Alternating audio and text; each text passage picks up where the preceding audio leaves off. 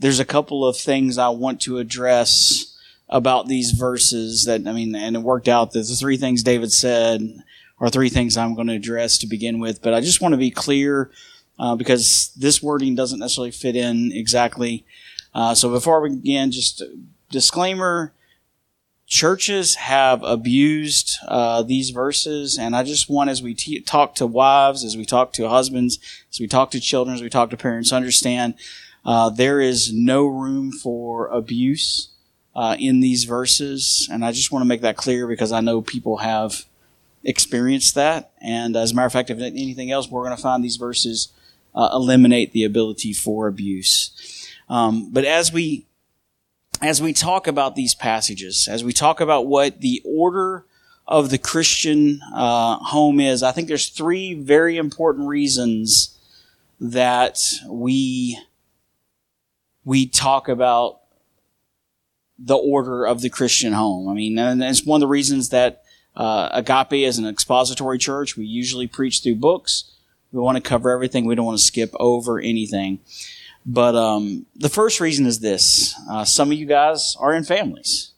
Some of you have children. Some of you have spouses. Some of you are still at home under a parent's authority. And in light of Colossians 3:17, and whatever you do, in word or deed, do everything in the name of the Lord Jesus, giving thanks to God the Father through him. We want to know what a godly home, what a godly family looks like when we're trying to please the Lord. And so, if I'm as a father, as a husband, I should want to please the Lord as a father and a husband. If you are a wife, you want to please the Lord as a wife. If you are a child, you want to please the Lord as a child. If you are a parent, you want to please the Lord. The second reason it's important to do this verse is, as David pointed out, there are some of you who might want to think this doesn't apply to me because, maybe you're an adult who has moved out of the home, and so you no longer are living under the authority of a parent, or maybe you don't have a spouse or you don't have children. And so the typical generic church answer is, one day you might be married, or one day you might be children, so you want to be prepared. But I think that is true. But if you are sitting here unmarried, looking at these verses, I think there is another reason this is still important, is because you may be called to a life of singleness, or maybe even just a time of singleness. As a matter of fact, Paul tells us in 1 Corinthians 7:6-9, that singleness is a gift from God. Now, as a concession, not a command, I say this: I wish that all were as I myself am. And in context, it is him as an unmarried man. But each has his own gift from God, one of one kind and one of another. To the unmarried and the widows, I say that it is good to remain single as I am. But if they cannot exercise self-control, they should marry, for it is better to marry than to burn with passion. And then he continues, and this would be a few verses from still in chapter 7, but verses 25-35. I think that in view of the present distress, it is good for a person to remain as he is. Are you bound to a wife? Do not seek to be free. Are you free from a wife? Do not seek a wife. But if you do marry, you have not sinned. And if a betrothed woman marries, she has not sinned. Yet those who marry will have worldly troubles. And I would spare you that. I want you to be free from anxieties. The unmarried man is anxious about the things of the Lord, how to please the Lord. But the married man is anxious about the worldly things, how to please his wife, and his interests are divided. And the unmarried or the betrothed woman is anxious about the things of the Lord, how to be holy in body and spirit. But the married woman is anxious about worldly things, how to please her husband. I say this for your own benefit, not to lay any restraint upon you, but to promote good order and to secure your undivided devotion to the Lord. And so just a couple of things we see in this. A married person is concerned about serving God, but also about pleasing their spouse. But singleness brings the freedom to serve God unencumbered, and the unmarried person can develop a deep relationship with God because they have fewer distractions. So if you are sitting here and you've been called to singleness, what we discuss today matters because it will help you weigh whether you're called to marriage. Paul said that I wish you were single as I am. But why? Because if we're honest, if Paul had been married, there's probably trips he shouldn't have taken, there's towns he shouldn't have gone in, and there's boats he shouldn't have gotten on. Because he would have been thinking of a wife and children. And I'm going to tread very lightly here. So we're going to move into a second of, this is Kevin's opinion based on the scriptures. So I'm treading very lightly. But I have heard the story of some of the legendary missionaries that we often in church history celebrate. And there's one particular one that sticks out to me. And it is a man who went on missions. And this was, in the 1900s when, women and children were still basically kind of treated like property. They really didn't have good standing on their own in society. And so he went on the mission trip, leaving his wife and his son to fend for themselves. And they lived in abject poverty while he was on the mission field. Eventually his wife died while his child was still young, and instead of coming home to take care of his child, he had his child sent to an orphanage so that he could stay on the mission field. And again, I'm saying I'm treading very lightly by questioning this person's call to the mission field, but it concerns me in light of what we're taught in Colossians, that this man would abandon his wife and abandon his son to do missions. And so I would almost question, had he truly weighed these scriptures, maybe he should have decided, if I am truly called to do this thing, I am not called to have a wife, and I'm not called to have a child. And he should have made that decision. So I think it's important as we're sitting here, if you're an unmarried person, to ask the question, if you feel like God's calling things, are you going to be able to operate in the godly ordered home? The third reason I think it's very important for us to discuss the topic of what a godly ordered home looks like is this. And I don't mean to sound cliche when I say this, but the nuclear family, the husband, wife, children, the children under the tutelage and authority of their parents, the wife in submission to her husband, the husband leading the family, this is under attack by the world, and it has been as long as I've been alive. When I was at UAB, this was 30 years ago. When I was at UAB, and my daughter's probably laughing back there because she says I try to fit that into every sermon. When I was at UAB 30 years ago, I was in a literature class because my minor was English, and we were reading a short story, and in the short story, a man cheated on his wife. And I will tell you, the wife was, she was a very needy wife, and she was portrayed very poorly in the short story. But it blew my mind that when we discussed the story, out of 30 students in this lecture hall, I was the only one that thought it was wrong that the husband did not love his wife and that he cheated on her, that he did not love her despite her neediness. And like I said, that was 30 years ago, and I just remember being taken aback at that. But one of my guilty pleasures now is I listen to lots of podcasts, but there's two particular podcasts I listen to, and both of them are really focused on pop culture and current events. And both of them are secular podcasts, but even these secular podcasts have been commenting lately about these trends on social media and the trends in the movies where there just seems to be this effort to denigrate being married. There's this effort to denigrate being a parent, being an obedient child. There's I don't know if y'all have seen it, but there's this young lady, she's made the news because she's suing her parents for being born, because she didn't give her consent to be born. There is a super viral video on TikTok and Reels where it's this trend where people will show themselves without a wedding ring, and then they're happy, and then they'll set a wedding ring on, and they'll show this horrible stereotype of being married, and they'll pull the ring off, and they're happy again, and just this assault on marriage being a good thing, on being a parent being a good thing, having children being a good thing, being in a loving nuclear family is a horrible thing. So just like Paul was talking to the Colossians in light of a society where there were false teachers talking about Jesus. There were social constructs that were I majored in English, antithetical to what the godly family looks like, but he was still teaching it's the same way now. As we look at this scripture, we are looking at it in a society that does not value marriage, a society that does not value husbands and wives, that doesn't value children.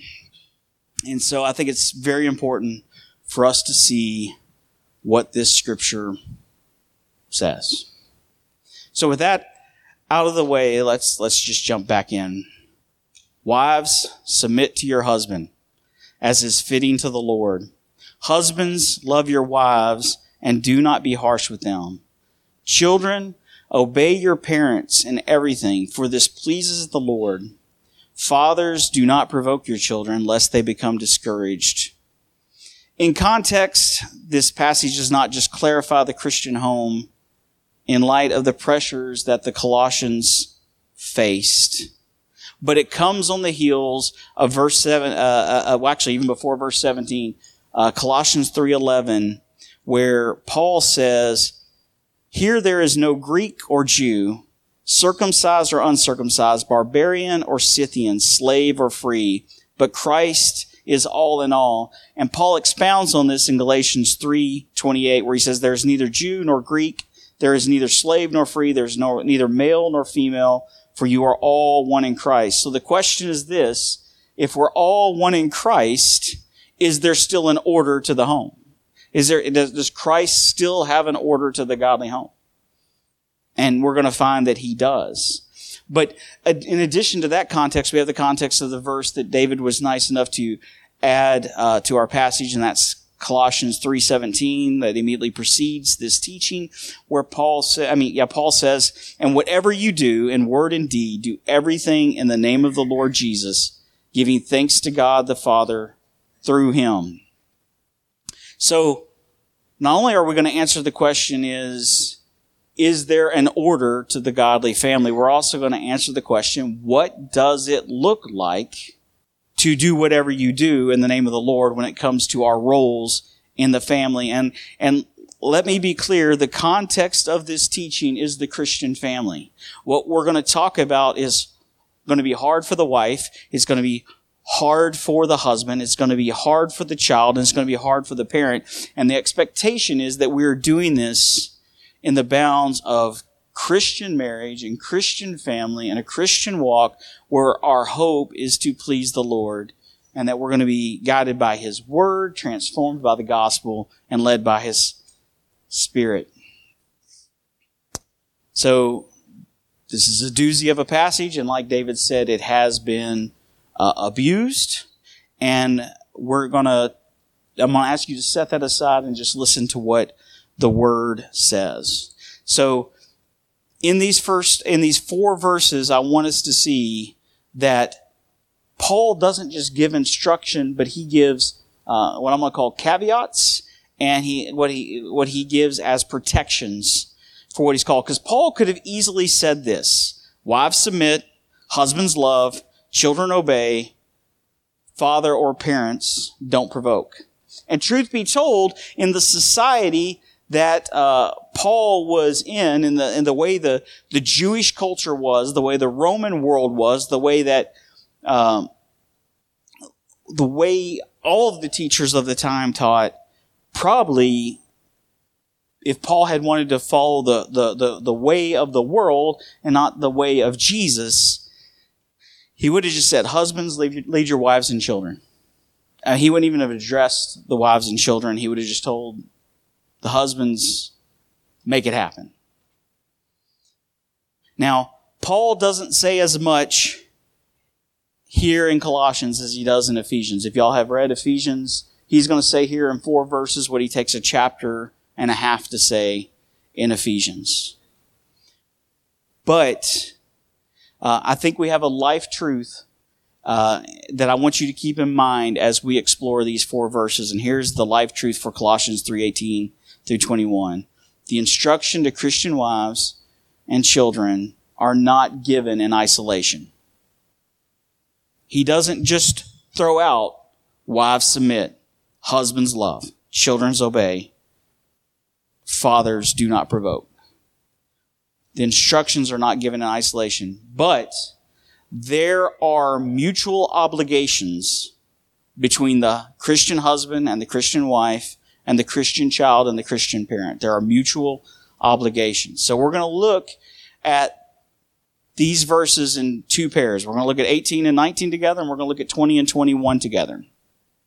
And so let's look at verses 18 and 19 and how when they are read together, this mutual obligation gives protection from taking advantage, manipulation, or abuse.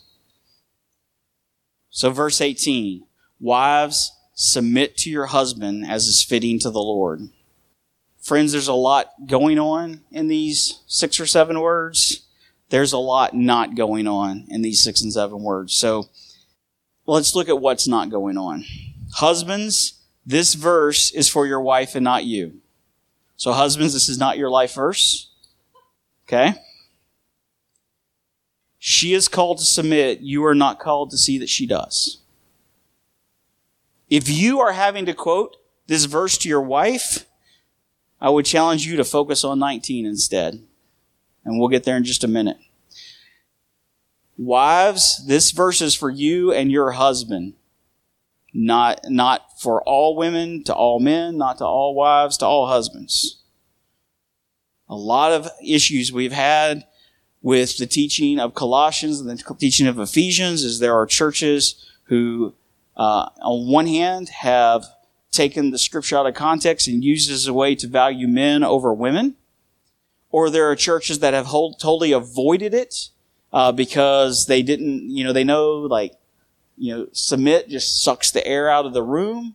And they don't want that pressure. And so there's been churches that have ignored the teaching. And then there's churches kind of, I guess, in the middle that, as we've mentioned other times when we've taught on hard verses, there are churches who feel like they've got to be God's PR person. And rather than let the scripture say what it says, they feel like they need to tone down what it says. So let's start with this word submit. We might cringe when we hear the word submit. And I think part of the reason is because society tells us it's a bad word. And probably the reason they do it, and the reason that a lot of Christians struggle with it, is because when we hear the word submit, we don't think of the biblical definition of submit.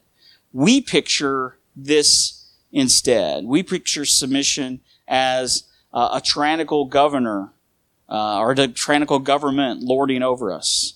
We envision an abusive spouse, a wife who nags her husband into submission, or a husband who controls and bullies his wife into submission.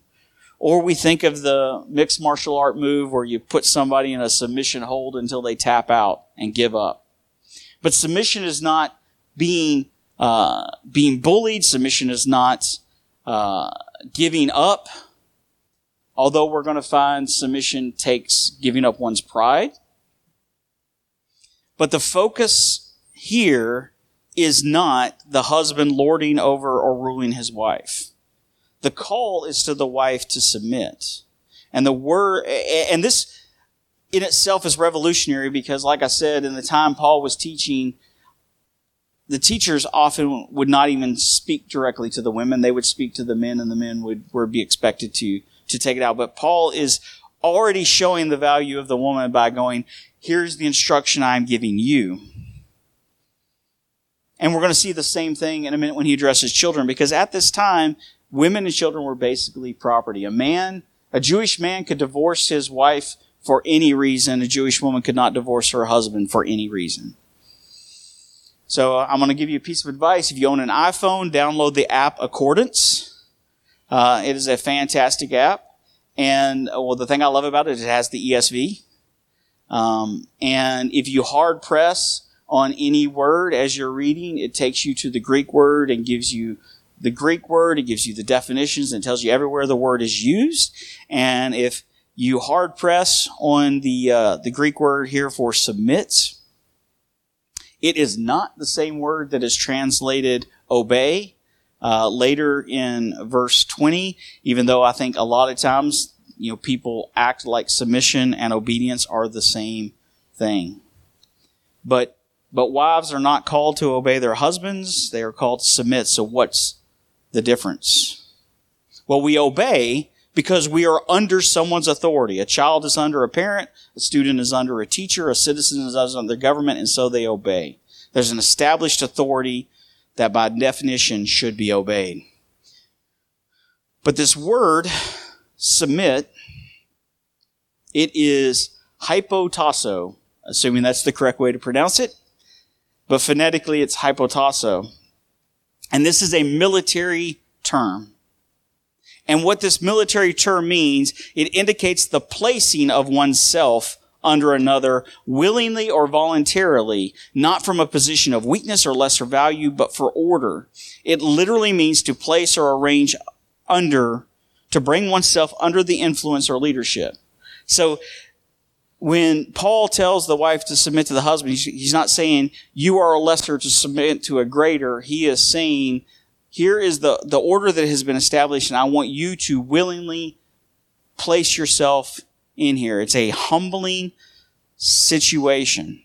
The wife submitting to the husband is not a sign of weakness or inferiority. It has nothing to do with value.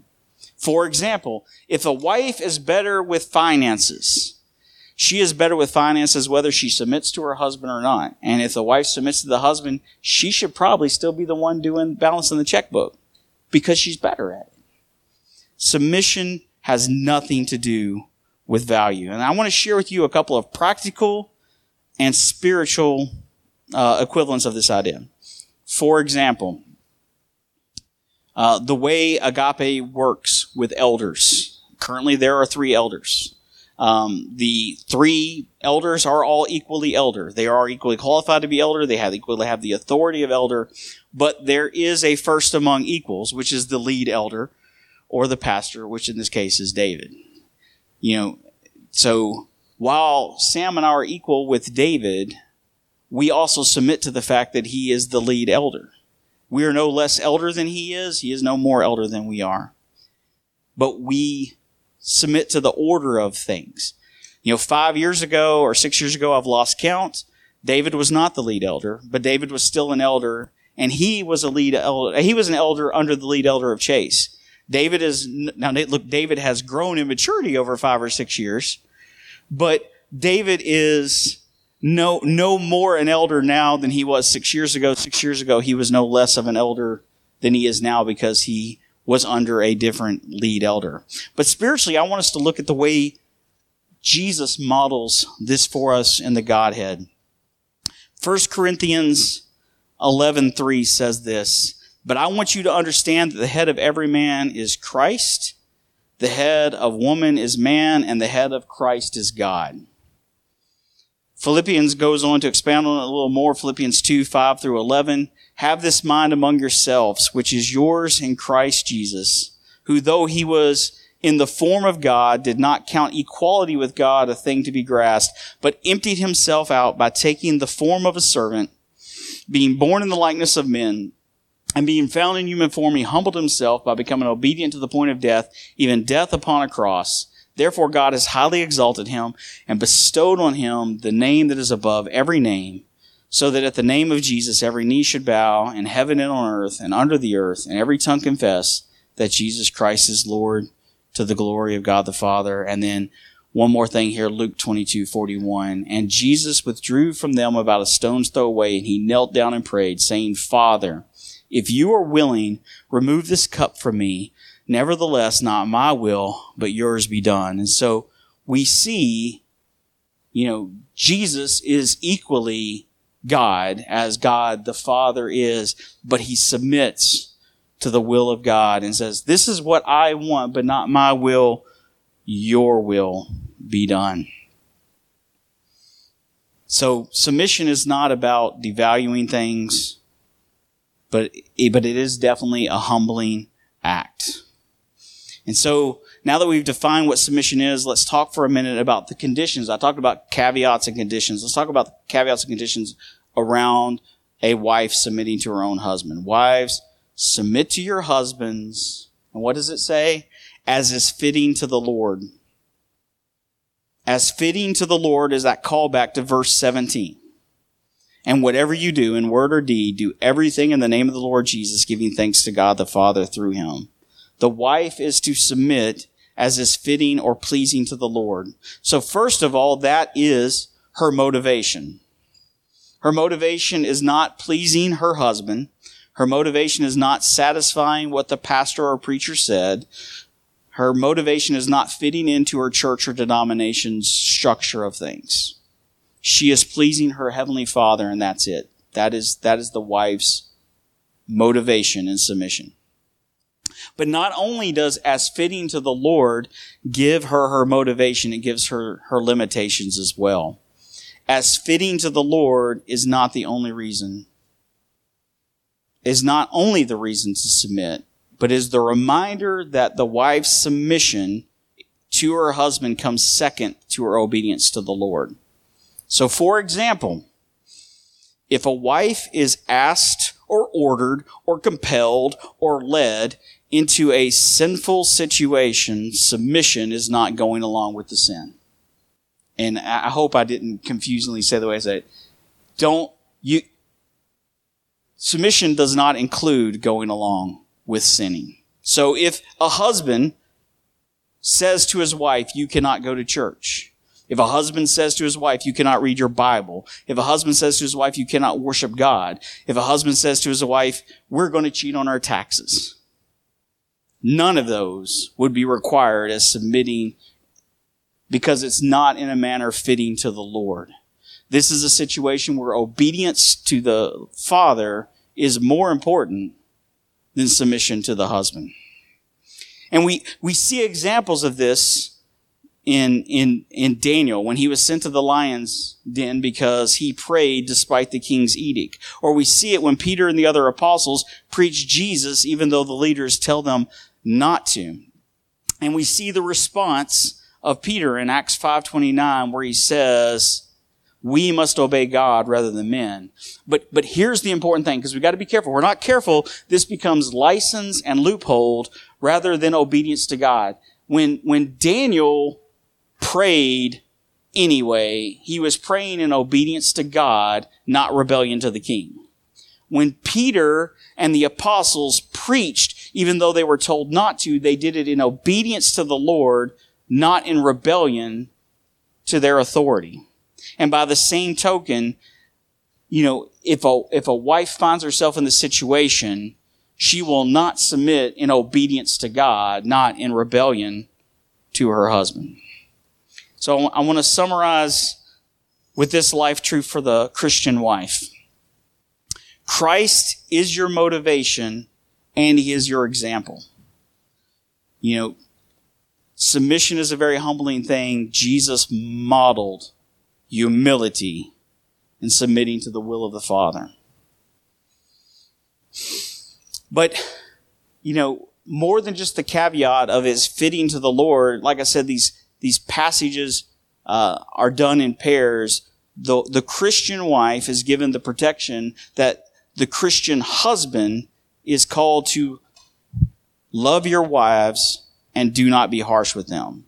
This is why Christian marriage is so important, because if you are a Christian and marry a non-Christian, you're not afforded the protection. Your husband, your wife is not called to these things. But if a Christian wife is submitting to her Christian husband, she has the protection that her husband is told to love his wife and not be harsh with her. Men, you cannot lead your wife. You cannot lord over your wife and be loving at the same time. You cannot be a bully and not be harsh. You cannot be controlling and not be harsh. We are called to lovingly lead. And Paul really expounds on what love looks like in general for a Christian in Corinthians, and specifically for the Christian husband in Ephesians. So let's first look at Corinthians 13. If I speak with the tongues of men and angels, but have not love, I am a noisy gong or a clanging cymbal. And if I have prophetic powers and understand all the mysteries and all knowledge, and if I have faith so as to remove mountains, but have not love, I am nothing.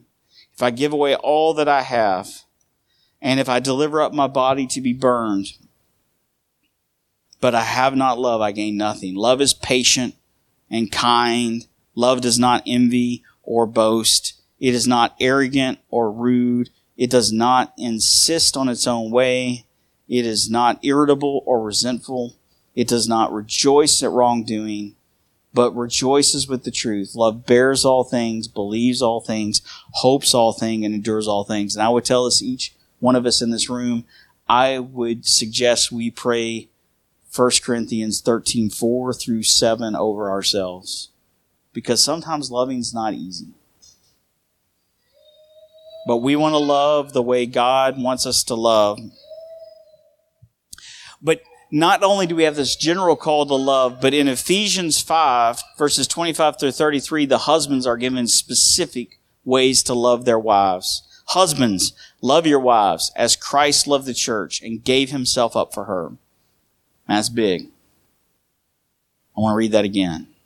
Love your wives as Christ loved the church and gave himself up for her, that he might sanctify her, having cleansed her by the washing of water and with the word, so that he might present the church to himself in splendor, without spot or wrinkle or any such thing, that she might be holy and without blemish. In the same way, husbands should love their wives as their own bodies. He who loves his wife loves himself, for no one ever hated his own flesh, but nourishes it and cherishes it, just as Christ does the church, because we are members of his body. Therefore, a man shall leave his father and mother, and hold fast to his wife, and the two shall become one flesh. The mystery is profound, and I am saying that it refers to Christ and the church. However, let each one of you love his wife as himself, and let the wife see that she respects her husband.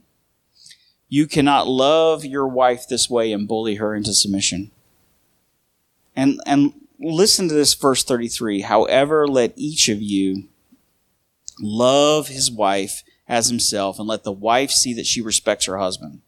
See, there's another example of how verse 18 and 19 are in this mutual obligation. See that you love your wife and that she respects her husband. There's this love and respect cycle. I don't know if y'all have ever kind of heard the love and respect cycle, but it's basically this. The wife is to respect her husband. The husband is to love his wife. And when something goes awry, you end up in the scenario where either the wife says, I will respect my husband when he loves me, or the husband says, I will love my wife when she respects me.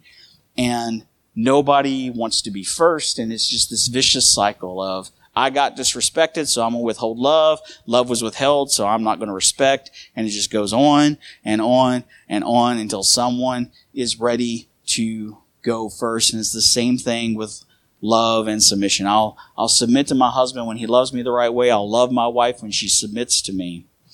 But I want to say this to the husbands, that it's great if either the wife or the husband breaks the cycle, but husbands, we're called to break that cycle.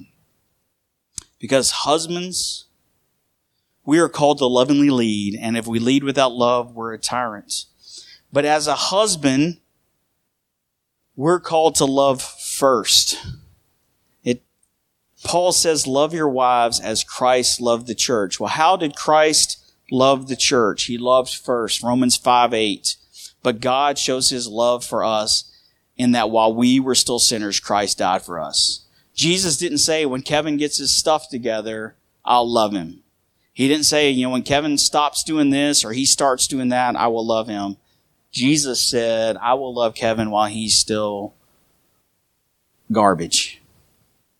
And so, husband, if your wife is not respecting you, love her first. If your wife is not submitting, love her first. If your wife is nagging, love her first. If she is learning to trust your leadership, love her first. If she is struggling to respect you, love her first. So I'm going to summarize this section for the Christian husband this way. Love like Jesus, which includes loving first. Love first. And let me say one last thing. To you young men who are looking for a bride, considering marriage, or to you men who have already committed to it.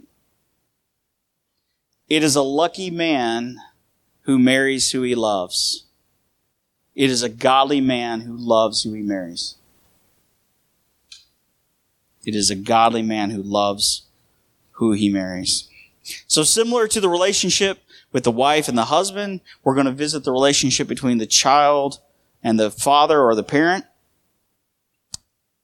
And so let's start here in verse 20. Children, obey your parents in everything, for this pleases the Lord. And as I stated earlier, there's a different word that is used for submit and obey, and the word here. When we looked at the word submission, the wife and the husband are equals, where the woman chooses to submit to the husband. The word here, obey, indicates being under authority. Just like I said, it's the authority of being under a teacher, the authority of being under a government. You're under the authority of a parent, and you are called to obey. But in the same way that the woman is called to submit to please the Lord, we see the same thing here. Children, obey your parents in everything, for it pleases the Lord. So again, for the child, obedience to the Lord, pleasing to the Lord, is the motivation for obedience. The word child here, I want to clarify that because we have some people that act like people are not children when they're 12 and they run the house. We have people who act like their child who's been married for 15 years and lives in another state is still their child. But I want us to look at the fact that the reference to child here is children who are still under the roof of the parent. So if you have moved out and started your new life as an adult, or you have your own family, this verse does not apply to you. You have your own verse. And that is Exodus 20:12. Honor your father and mother, that your days may be long in the land that the Lord your God is giving you. This one follows you for your whole life. So I'm going to give you an example. When I've had the opportunity to talk to people before they get married and give them a little bit of advice, one of the things that I share with them is know what you're going to do on Thanksgiving and family vacations. Because the first thing that happens when you get married is, her mama wants you to do what you've always done, and his mama wants y'all to do what you've always done. And so I just want to walk through this example. You and your spouse make plans for Thanksgiving, and one of your moms calls and says, we made plans for you and your family to come and do this thing with us. You honor your mother and father by thanking them for the invite and politely declining, or you can honor them by discussing with your spouse and y'all decide, hey, we can change our plans, and you change your plans. But if you and your wife, or you and your husband, whichever the case may be, have solid plans, you are under no obligation to obey your parents. It's like, you've got to come to Thanksgiving. But on the other hand, actually, I take it back. I got one more example. Or, because I've heard this one before too. You and your spouse feel called to the mission field, and your parents are like, I don't want you to go to the mission field. You might get hurt, or that's not a good way to, you went to college to be an economist, or, you're not going to make money or whatever, but they're like, we don't want you to go. Again, you are not obligated. You're obligated to honor your parents and consider that they're concerned, but you're by no means obligated as an adult in your own family to change your plans. But on the flip side of that, if you were 25, and I just picked that number out of my head, so if any of y'all are really 25, I'm not talking about you. But if you're 19, 20, 21, 22, 23, 24, 25, if you are an adult, but you are living in your parents' house, and they are paying your bills, then this does apply to you. So if they tell you to turn your music down, turn your music down. But why why are children called to obey their parents? I think there's a couple of practical reasons. Well, children need to learn obedience because adults need to learn obedience, because human beings need to learn obedience. Children need to learn to be under authority because adults are under authority. And so the first practical reason is that it prepares a child to be an adult. Adults are under authority, just like kids. We're called to obey governments. We're called to obey teachers. We're called to obey employers. But as we're going to see with the instruction given to the father/parents in the next verse, children have the ability to learn obedience in the safety of parents who are called to encourage them and not provoke them. Adults do not have that same protection from secular governments and secular employers. And at the end of the day, children who do not learn obedience and do not learn to respect authority in the home will often become adults who are uncoachable, they're unhireable, and generally a menace to society. The second thing that obedience in a Christian home teaches us is that it teaches us to obey God. When we learn to obey loving parents, even when we don't understand, when we learn that we trust our parents, and even though we don't understand why we can't eat a gallon of ice cream at 5 years old in one sitting, we learn that our parents who love us, they know there's a reason that we can't eat a gallon of ice cream at 5 years old in one setting, because we'll end up throwing up. More than likely, or if nothing else, the sugar will give us early onset diabetes. But we learn through that loving relationship that we don't always have to understand. It's good to ask questions. God's not scared of questions being asked, but we learn to obey even when the instructions we don't understand. And the same way as we grow into adults, we learn as we're reading the scriptures, we may not always understand the reason God calls us to do certain things, but we learn that we can trust God even when we don't understand Him. And what we see is what Paul warns about, that people get to the point where they will not endure sound teaching, but they will seek teachers who tickle their ears. And by the same token, there will be children who lament, but Billy's mom lets Billy do that. And that's when you go, but Billy's not your mom, or Billy's mom's not your mom. But I never really thought about this until the other day. I saw somebody talk about this, but that whole concept of enduring sound teaching. We don't typically endure things that we enjoy. I don't endure a good meal. I don't endure time with my spouse. I don't endure, listening to my favorite podcast or my favorite music. I don't endure going on a hike. But we might endure a good workout. We might endure a medical regimen that will help us to get healthy, or a physical therapy regimen that will get our knees or our backs or whatever into place. By the same token, that's one thing that we learn, is we learn to endure the sound teaching of loving parents. We will learn to endure the sound teaching of God. And so I'm going to summarize this section on children with this. The life truth for the Christian child is learning obedience to authority in the safety of the Christian home prepares you to grow into healthy adults and healthy Christians. And so much like the mutual obligation of the wife and the husband, we again see in verses 20 and 21 the mutual obligation of the parents and the children. Children are called to obey, but look at this command to the fathers and ultimately to both parents. Fathers, do not provoke your children, lest they become discouraged. So children are to learn obedience from encouraging parents in the safety of a loving home. Children are safe with a father who fears the Lord.